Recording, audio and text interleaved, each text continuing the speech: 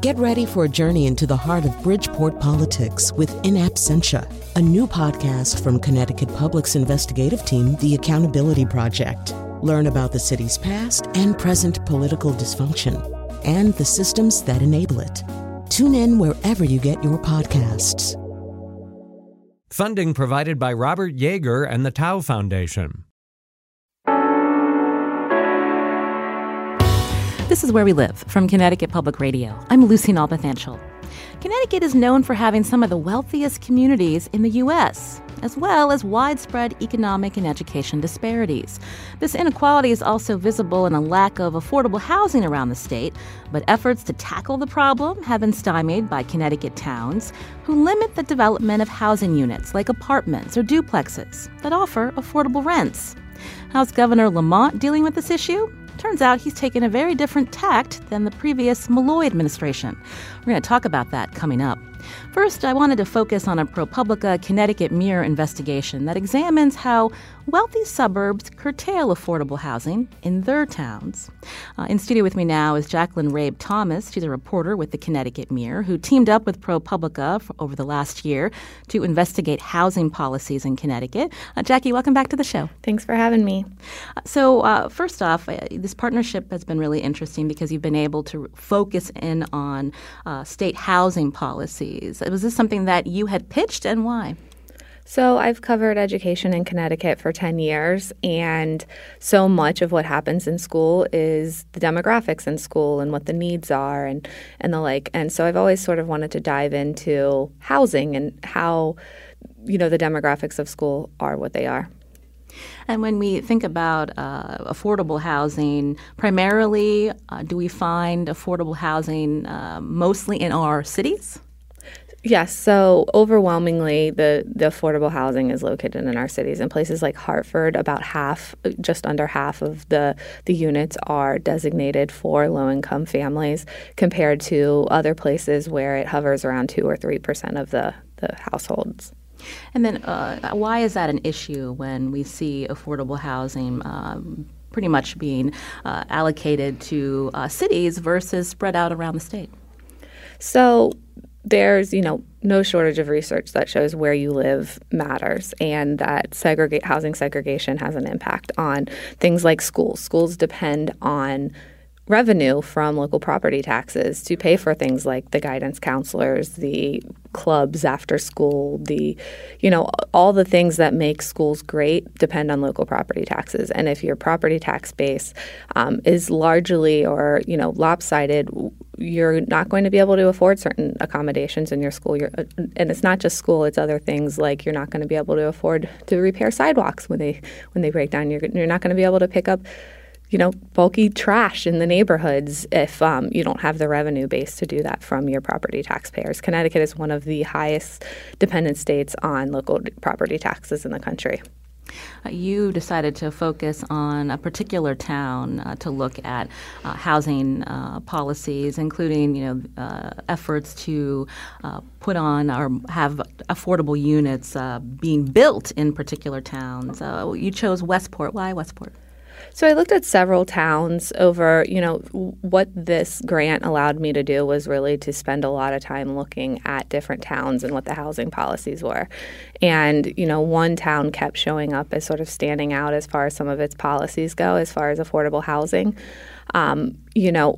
There's two different types of affordable housing, essentially. There's naturally occurring where you allow things like a duplex to be built or to be converted from, a large property or a large home to be converted into a duplex. And then there's also, affordable housing, these larger apartment buildings. And in Westport, neither was really happening, or the things that I saw happening were they kept being denied, the properties that kept coming forward at the time. And so things like, a 4-acre lot that was zoned for 5 single-family houses, and they wanted to develop 12.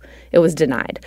Another property, a similar situation, a property right off the main street where it was zoned for 4 single-family homes, wanted to have 15 units there, denied. And so that's naturally affordable housing that would be happening, and those were being denied. At the same time, there were some larger developments being proposed that were also being rejected for, really close to a train station, really close to the main corridor off of the affordable housing area of town, where they said that, here's where affordable housing should be built, or here's where multi-units should be being built. We're just facing challenge after challenge. When you say affordable housing units, so we're talking about apartments, like two-bedroom apartments, or also duplexes? So naturally occurring affordable housing, if there's a lot that's, let's say you have 1 acre and it's zoned to only allow one house. Well, that's going to be a lot more expensive in a place like Westport because the value of that land is really high. Versus if you're allowed to put 2 units there, well, you split the cost of that land over 2. So that's sort of your naturally occurring. And then you have subsidized housing where the state comes in and says, we're going to help you with the construction costs of this if you designate some of those spots as affordable for low-income or moderate-income residents so that they can move in, come in, and be able to afford to live in that community that otherwise they would have been priced out. There's also a state statute that allows for developers to come in who want to develop, say, a 100-unit building. They would have to reserve 30% of those units for low-income residents to be able to afford that. And that's how those developers get into those communities. You're listening to Where We Live. My guest, Jacqueline Rabe Thomas, reporter with the Connecticut Mirror, who teamed up with ProPublica for the year to investigate housing policies in Connecticut. We're learning about why she focused on the town of Westport, which is in the southwest part of our state. You can join our conversation, 888-720-9677, or find us on Facebook and Twitter at Where We Live. You mentioned several plans in Westport that were denied. So what were some of the reasons why these particular projects were denied by local planning and zoning officials? So the most common explanations given is that, you have frail public infrastructure, that your sewers can't handle the influx of residents that would need to also use them, or you don't have the sidewalks, or you don't have your firefighters aren't trained to draw from an aquifer because there's no sewer. And the reality is that firefighters are trained to draw from aquifers, and that there is some public money available for sidewalks or to widen a bridge that you may need to have widened in town so a firefighter can get over town. So there is sort of this idea that there's all these obstacles in the way of being able to develop affordable housing. But the reality is that if you have a town who's willing to overcome those obstacles, then you'll be able to develop affordable housing. In Westport specifically, I remember a meeting that I was sitting through where the town just was the local planning and zoning board was unwilling to meet with Norwalk to talk about an access road so that this proposed development would have a second exit in case of an emergency or for a fire trucks to be able to get into the building. They weren't even willing to have the meeting. End of discussion. It was inappropriate, they said, to have the meeting. So you have to have a town that's willing to sort of overcome the barriers as they present themselves. No one's saying that they're unnecessary barriers or that they're serious concerns, but if you have a way to move forward and if you're working with towns who want to sort of find a path forward, that's a very different conversation than saying we're not having a meeting.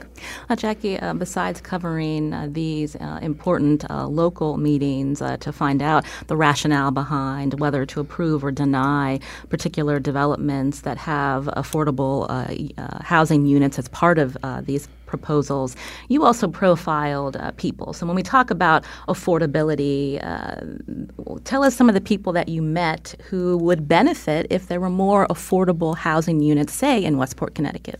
So I spent some time with this woman, Ashana Cunningham, who, the more time I spent with her, the more I kept thinking, God, this could have been me.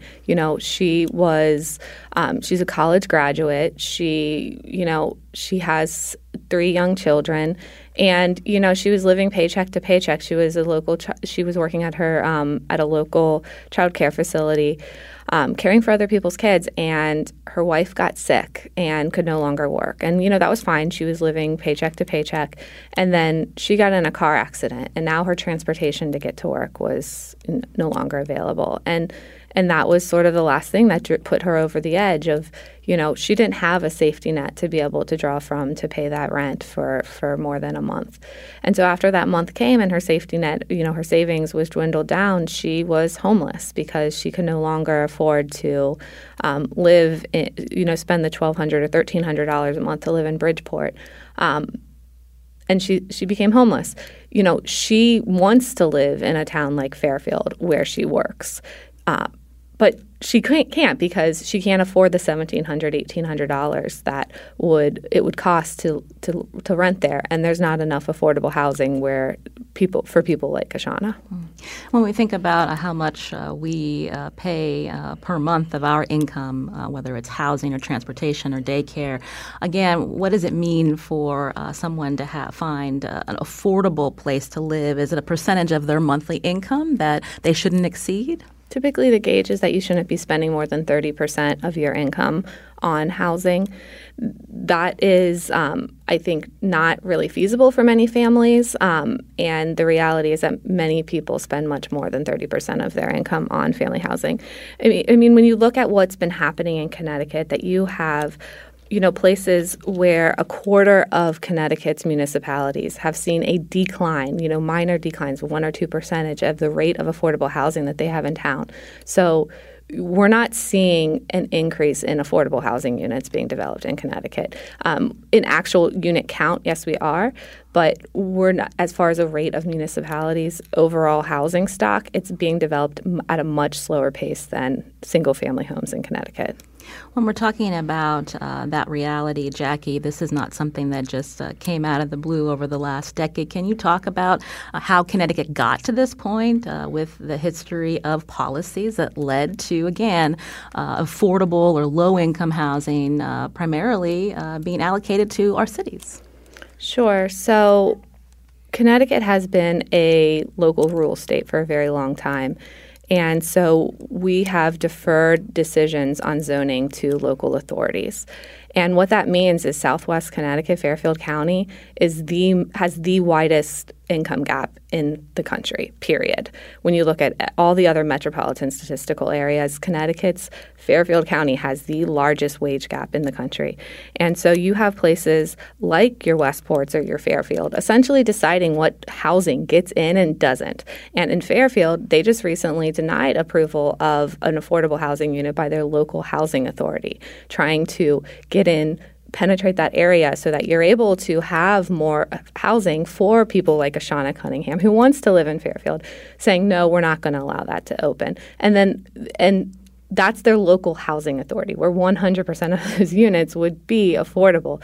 And then you have also private developers who are not being allowed to go into those communities. So you have places that have had a snail's pace growth of affordable housing opening in communities. There is a law, the 830G, I'm sure many listeners have heard about 830G, that does allow for developers to bypass local zoning decisions. But the reality is that it can take years in order to get through the courts, in order to move forward with an affordable housing through 830G. When you talk about a state law, trying to help developers with some of these projects that include affordable housing units, what does the state say in terms of how much of a town's total housing stock should be affordable? So the goal is that every town should have 10% or local developers are able to go around local zoning decisions through the 830G process if they don't have at least 10%. But you're allowed, but the courts are asked to decide if public safety or health is going to be at risk by allowing these affordable housing units to go into a community. So what happens is at the local zoning, there is an exhaustive process of traffic studies, of sidewalks, everything to sort of prove or disprove that it would be a health or safety risk to a community. And with all those studies, that's expensive. And so it takes years, and with time takes money to get something through. And meanwhile, what that sends the message to developers is, don't touch that community because it's going to take you 10 years to get through 830G in that community. And that costs a lot of money. And by the way, as you're taking time to go through a community and get that approval, that costs money that adds to the then housing costs. So, if you're spending $400,000, $500,000 to get something through approval, well, guess where that ends up? Does it surprise you of the developments that you tracked for your investigation that there are developers still trying to build projects in the town of Westport because of these delays, as you mentioned? Yeah, I mean, some communities are the rent that a developer would get are so high that they, you're able to do the financial modeling and see that, it is still worth it. I don't know when developers calculate all right, it's time to pack up our bags and leave. I think what happens is, I talked to a developer who wanted to do the 12 units of just sort of naturally occurring, more reasonable housing in Westport. And what they said is we're not going through this process again. This took us 4 years to get approval and it's just not happening again. So I think it's more of that versus retreating from existing properties that you're already sort of all in on. This is Where We Live from Connecticut Public Radio. I'm Lucy Nalpathanchel. My guest today, Jacqueline Rabe Thomas, reporter with the Connecticut Mirror, who teamed up with ProPublica over the last year to investigate housing policies in Connecticut. After the break, we're going to hear from an official in Westport, a town in southwest Connecticut that was the focus of Jackie's stories. Now, how does your town approach plans to build affordable housing? You can join us too, 888-720-9677, or find us on Facebook and Twitter at Where We Live.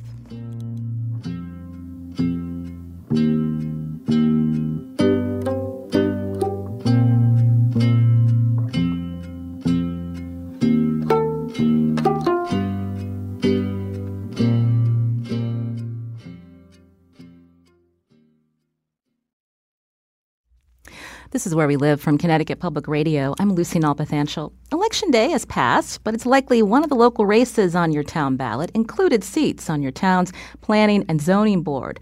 Now, the Planning and Zoning, commission or board, has the power to approve or deny development projects like affordable housing units. But often the thinking is these affordable units belong in low-income areas like cities. That thinking can exacerbate segregation and widen disparities. So what can be done about it? My guest, Jacqueline Rabe Thomas, examined the housing issue in a joint investigation for ProPublica and the Connecticut Mirror. She found wealthy towns like Westport, Connecticut, often deny plans by developers to build affordable housing units in their community. Now, we wanted to hear directly from Westport, so joining me now in studio is Danielle Dobin, Vice Chair of Westport's Planning and Zoning Commission. She's also founder and chair of the town's Affordable Housing Subcommittee. Danielle, welcome to the show. Thank you so much for having me. How long have you been a P&Z member in the town of Westport? So I was elected to the P&Z 2 years ago, and I was appointed a few months before that to a seat that had been vacated by another Democratic commissioner. And what was your interest to be on this particular commission? Well, this was one of the issues that caught my eye. I'd say overall, I moved to Westport and, like a lot of people, wasn't paying too much attention to what was going on with town politics. But it pretty quickly became apparent that the tone of the P&Z wasn't really reflective of the town, and there was a lack of overall flexibility and agility that led to decisions that impacted everything from housing to traffic to infrastructure that was holding Westport back and I think really having a negative impact on our quality of life. And it seemed important to step up and to try and take a leadership role. And I was fortunate enough to find Michael Kammeier and Greg Rutstein, two other Democrats, to run with me. And we were able to run on a platform that included a proactive response to any number of issues, including the development of affordable housing. And we won with quite a big margin, which has put us in a situation where we're really able to effectuate some change on the local level. So we spent a good part of the show so far talking with Jackie, who did this investigation. Again, Westport was the focus, although Westport is not unique. There are other towns in Connecticut that also have zoning issues or exclusionary zoning that can prevent particular developments with affordable housing units. How do you respond to Jackie's investigation and some of the issues that she found? Well, I think part of what was really helpful for us with regard to Jackie's investigation is that I founded this Affordable Housing Subcommittee, but I had a difficult time getting people to pay attention and attend our meetings. I had a meeting last week, and thanks in part to Jackie's spotlight on Westport, it was extremely well attended. And the attendees included our first selectman, who is really committed to being supportive on this issue, which is going to make a really big difference for us moving forward. So, with regard to what's happened in the past, Jackie spent a lot of time looking at what has been denied, a lot of which I can't speak about because at least 3 of those cases are in litigation. But since I've been on the commission, we've had, I think, 15 applications that include an affordable component, and we've actually approved 11 of those 15. We've approved about 300 units of multifamily development in Westport, which is why most people who live in Westport drive down the Post Road and ask, why are there so many big buildings in Westport? But the focus of my subcommittee has really been something different, which is how do we create more affordable opportunities for families? And that's a really important change. So I had a meeting last week, and we are exploring things such as, number one, eliminating this kind of arbitrary multifamily cap that exists in Westport. 2, finding some areas where we would allow multifamily applications as of right without a special permit. Something that one of the other guests today was interviewed in Jackie's article noted is in Westport, like in most places in Connecticut, duplexes are not permitted as of right. So something that we started to explore was the idea of allowing an accessory unit, so a duplex to a certain degree on larger lots, allowed as of right, so that there can actually be a responsible development that reflects the density that people are looking for in Westport, where they want to retain this sense of a small town, but really allowing a lot more use of the land to provide better opportunities. And by better, I mean not studios, but family-oriented housing. Since we received our moratorium from 830G, my commission has actually approved 2 different mixed-income multifamily projects. And in both cases, we pushed back hard on the developers and asked them to include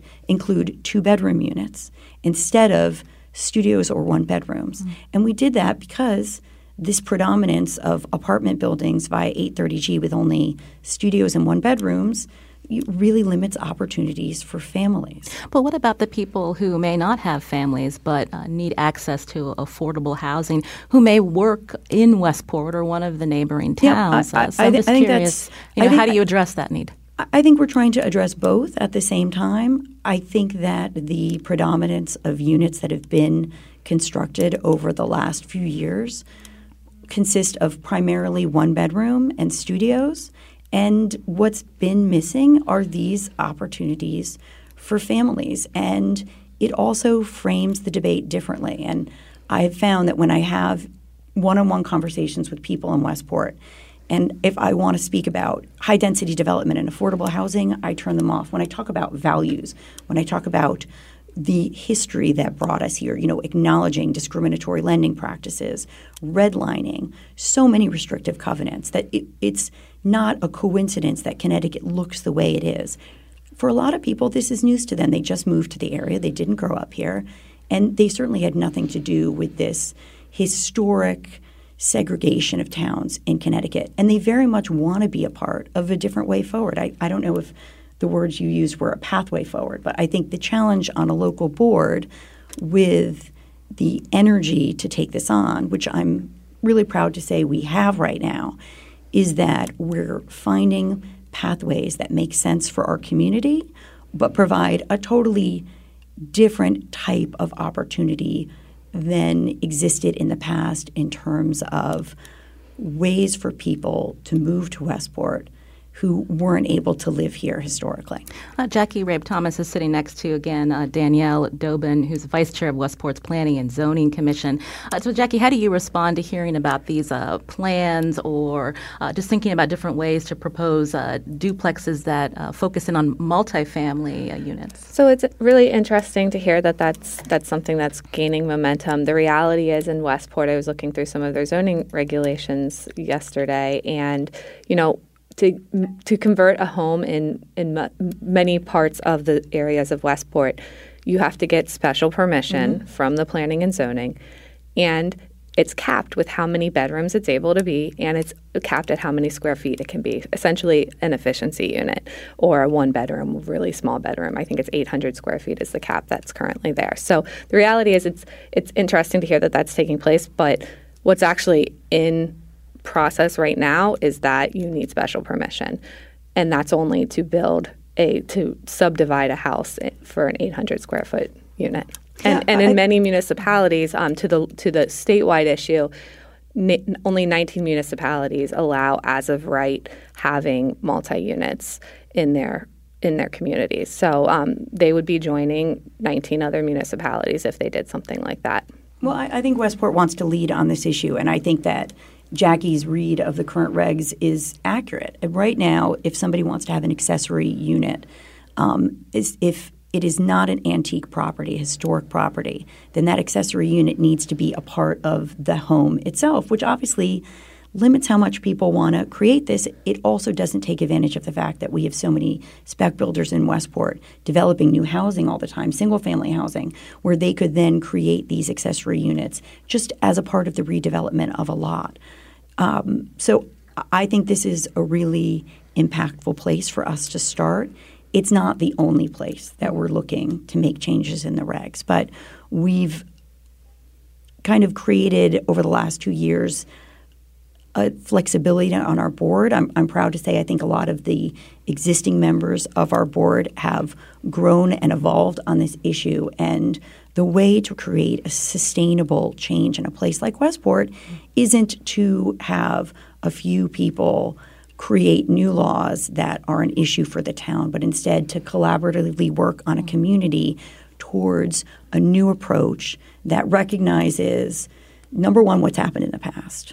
What sort of community do we want to be? And also the economic realities of Connecticut right now, which is we need to allow younger people, we need to allow people who make less money to live in the communities or closer to the communities where they're working, and we want to be a part of that. You mentioned other members of your Planning and Zoning Commission. I'm curious about some of the feelings in the past in the town of Westport. Obviously, you don't speak for every resident in the town, but are there fears that these developments bring in people and issues that the town of Westport doesn't want to deal with? There's nothing. Well, I wanted to play a clip from one of your about density. One of your colleagues, though, on the Planning and Zoning, Chip Stevens, he's not here to speak for himself, and I'm not going to speak. But I would like like our listeners to hear what he said at a meeting at Planning and Zoning earlier, which Jackie provided for us. Folks, if everybody's so concerned about this size housing and all,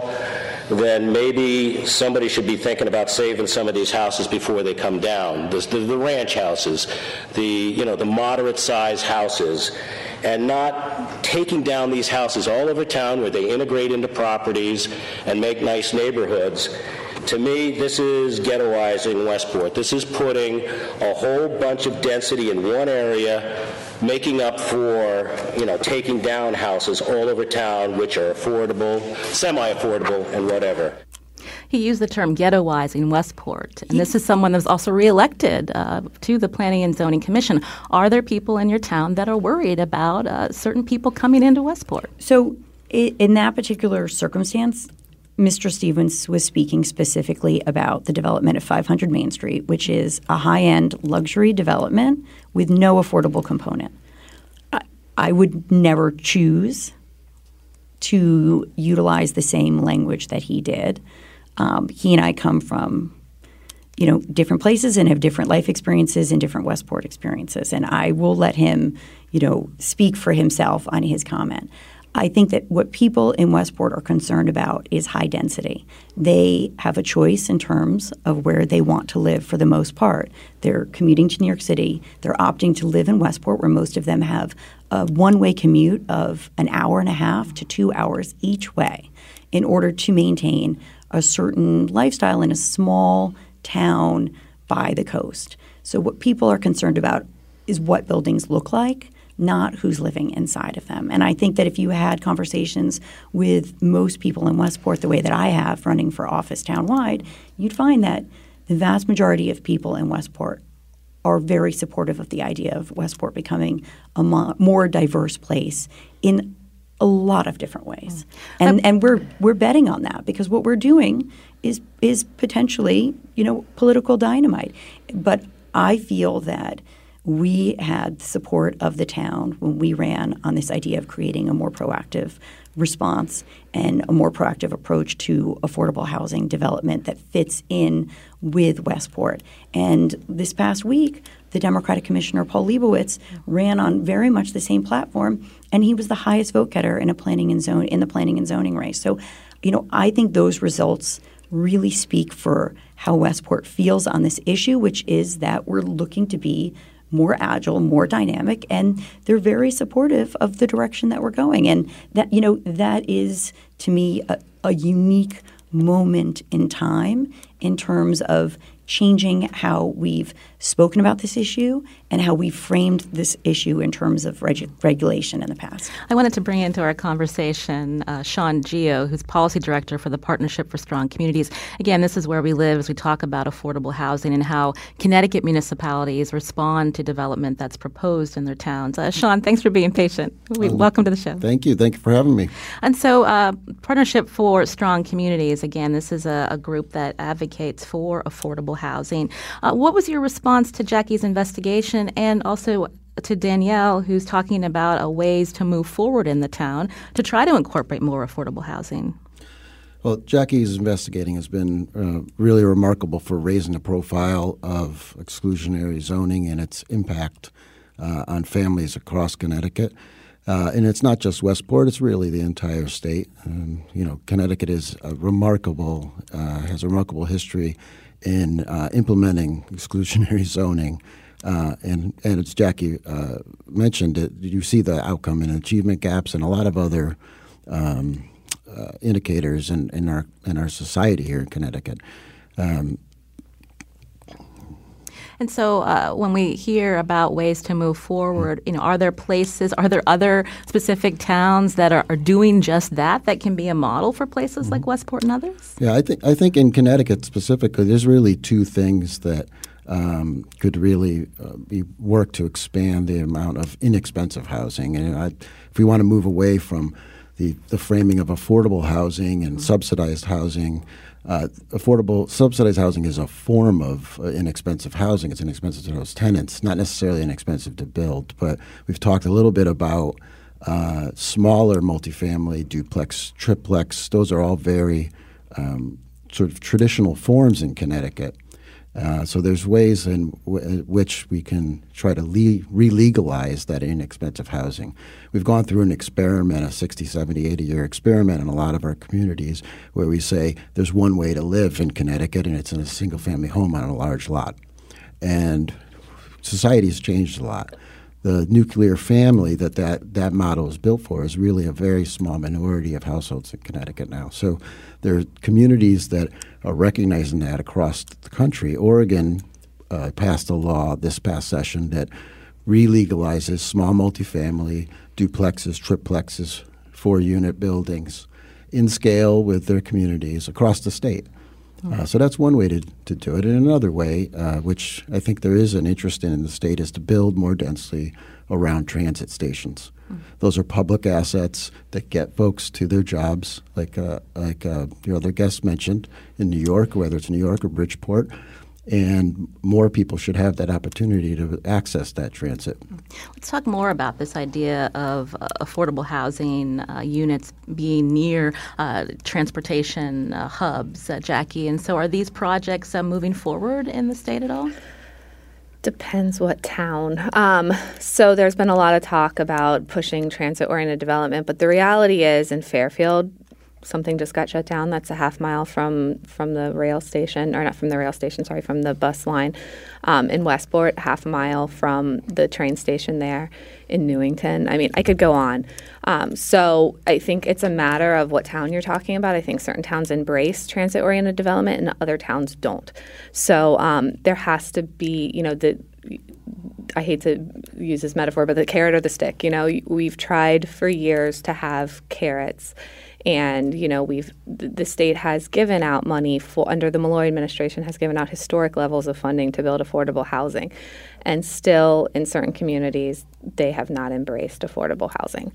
And so you have the reality that there is this, the word of, or the phrase of the day is transit-oriented development, but I think it's a lot easier to say that than to actually implement it. Danielle Dobin, who's with the Planning and Zoning Commission in Westport, tell us about that project. Sure. So I'm delighted to report that we actually approved, I think 3 weeks ago, a transit-oriented mixed-income multifamily project in Westport. So it is the Saugatuck Center 2 project, and it is a multifamily building where we allowed a little bit of a higher density and a little bit of a higher height than typically permitted under our regs to permit the development of this new project that is walkable to so many incredible resources, including to the train. And that's something that we've passed, again, in the last few weeks after we already received our certificate of moratorium from the state. But just in defense of the new governor a bit, the Governor Lamont is committed, I think, to helping municipalities create opportunities for affordable housing in Fairfield County. And he actually created a task force that's looking at just this issue, that's headed by a really capable woman who is looking at state-owned properties located at, adjacent to important transit resources and how those can be leveraged to create, a higher and better use and more affordable opportunities close to transit. But, again, he just got in. He's getting this off the ground. I attended the first meeting of this task force. Jackie was actually there. And I think that they're just getting started. They're identifying, I think, 6 sites in Fairfield County that they're going to target for this type of development. And the reason that it's so important to be doing this on a county level is because there are legitimate infrastructure issues with regard to higher density. Westport's a town. It's a small town. It's not a city like Minneapolis or Portland, Oregon, where we can simply add a lot more high density without thinking about it because there's not robust public transportation. There are single-lane roads everywhere. Half the town doesn't even have sewers. So there are genuine limitations to what can go where. And I think that when you have a task force looking from a county level, they're paying attention to the specifics. And instead of focusing on trying to do something that won't happen, they're really looking on a granular level at where can we put something that will be impactful? Where can we put this in collaboration with local authorities so that it happens and you don't have a situation, which Jackie referenced, like in our neighboring town of Fairfield, where there's a housing authority project that gets rejected from the town bodies themselves. Instead, we're working with Carol Martin, who's also the head of our housing authority, to find quite literally places and parcels where we can work together and start from a place of yes to get to where we want to go collaboratively instead of having people spend time and money on something that's not going to go anywhere. I wanted to turn back to Sean Geo, again, Policy Director for the Partnership for Strong Communities. Sean, how do you respond when you hear Danielle mention, limitations in a place like a town like Westport? Is that something that should be held up as probably one of the reasons why some of these developments are not approved? Well, I won't speak to individual developments because it's true that there's individual site conditions and infrastructure, but there's no question that Connecticut is not built out, and large lot subdivisions. There's a level of density that could be increased even without sewer facilities, and Lower Fairfield County has a pretty robust network of sewer facilities, and there's no question that if the state, in my view, is going to invest in things like improved transit access, they should be investing in the requisite infrastructure in those transit areas to allow a greater density. Those are public assets, and they're state assets. The Metro North, CT Fast Track, the Connecticut Rail, they're meant for all Connecticut residents. We all pay our taxes, state taxes, and we should see a higher level and expect a higher level of density and a higher level, really, of walkable livability in Connecticut because of that. I want to take a quick call. Marianne's calling from Bethel. Marianne, you're on the show. Oh, thank you. I like the idea of affordable housing. But right now, a developer can get an 830G from the state and come in and develop and change the neighborhood. My neighborhood has someone which is zoned single family. It has one lot. It's about 1.25 acres, and the developer is trying to put in 11 units of housing, all 2-bedroom units at that, which will double the population of the neighborhood, which is on the border of a wetland, within half a mile of an ugly development he already built. You know, I think there are ways we could have affordable housing. We have so much unsold housing in Bethel, Redding, that if there were planning and zoning rules that let those things be subdivided into 2 or 3 units, that would make sense. But, nobody in my neighborhood wants this, and as of now, we have been done environmental studies and paid for a lawyer to stop this development, and so far it's at least on hold. Well, Marianne, thank you for giving us a glimpse of what's happening in the town of Bethel. I wanted to turn back to Jacqueline Rabe Thomas. We heard Marianne say that nobody in the town or the neighborhood wants this. So if that continues, and again, developments are proposed and residents don't want it, and the planning and zoning officials respond to what the residents are saying because they're elected in that position, how do we move forward in the state of Connecticut? So what I've witnessed with 830G applications is that's sort of a last case scenario, that it can be a negotiation. The 830G is supposed to be there if you have a town saying, no, absolutely never, under no conditions will this happen. So I don't know the situation that's going on in Bethel, but, it sounds like it might be ripe for a conversation of, hey, how about 4 units? Can we do that? And you won't have to go through these years of litigation as sort of a compromise. And I've seen that happen in some communities where you have something like that. Maybe the developer is proposing 11 units in that municipality because they know that that's what it's going to cost to actually make their financials work after the years of litigation that's going to ensue to get something built in that town. We're going to have to leave it there, but I want to thank Danielle Dobin for coming up here as Vice Chair of Westport's Planning and Zoning Commission, also founder and chair of the town's Affordable Housing Subcommittee. Danielle, thank you for talking about what's happening in Westport. Thank you so much for having me, and thanks to both of your guests who, I think in their ways are really helping us move towards our goal as well. Sean Gia was also here, Policy Director for the Partnership for Strong Communities. Sean, thank you for your perspective. Thanks, Lucy. This is a big topic. We hope to return to it coming up in the next few months here on Where We Live. After the break, we're going to look more at what the state of Connecticut under Governor Lamont is doing when we talk about affordable housing. And you can join us too. Find us on Facebook and Twitter at Where We Live.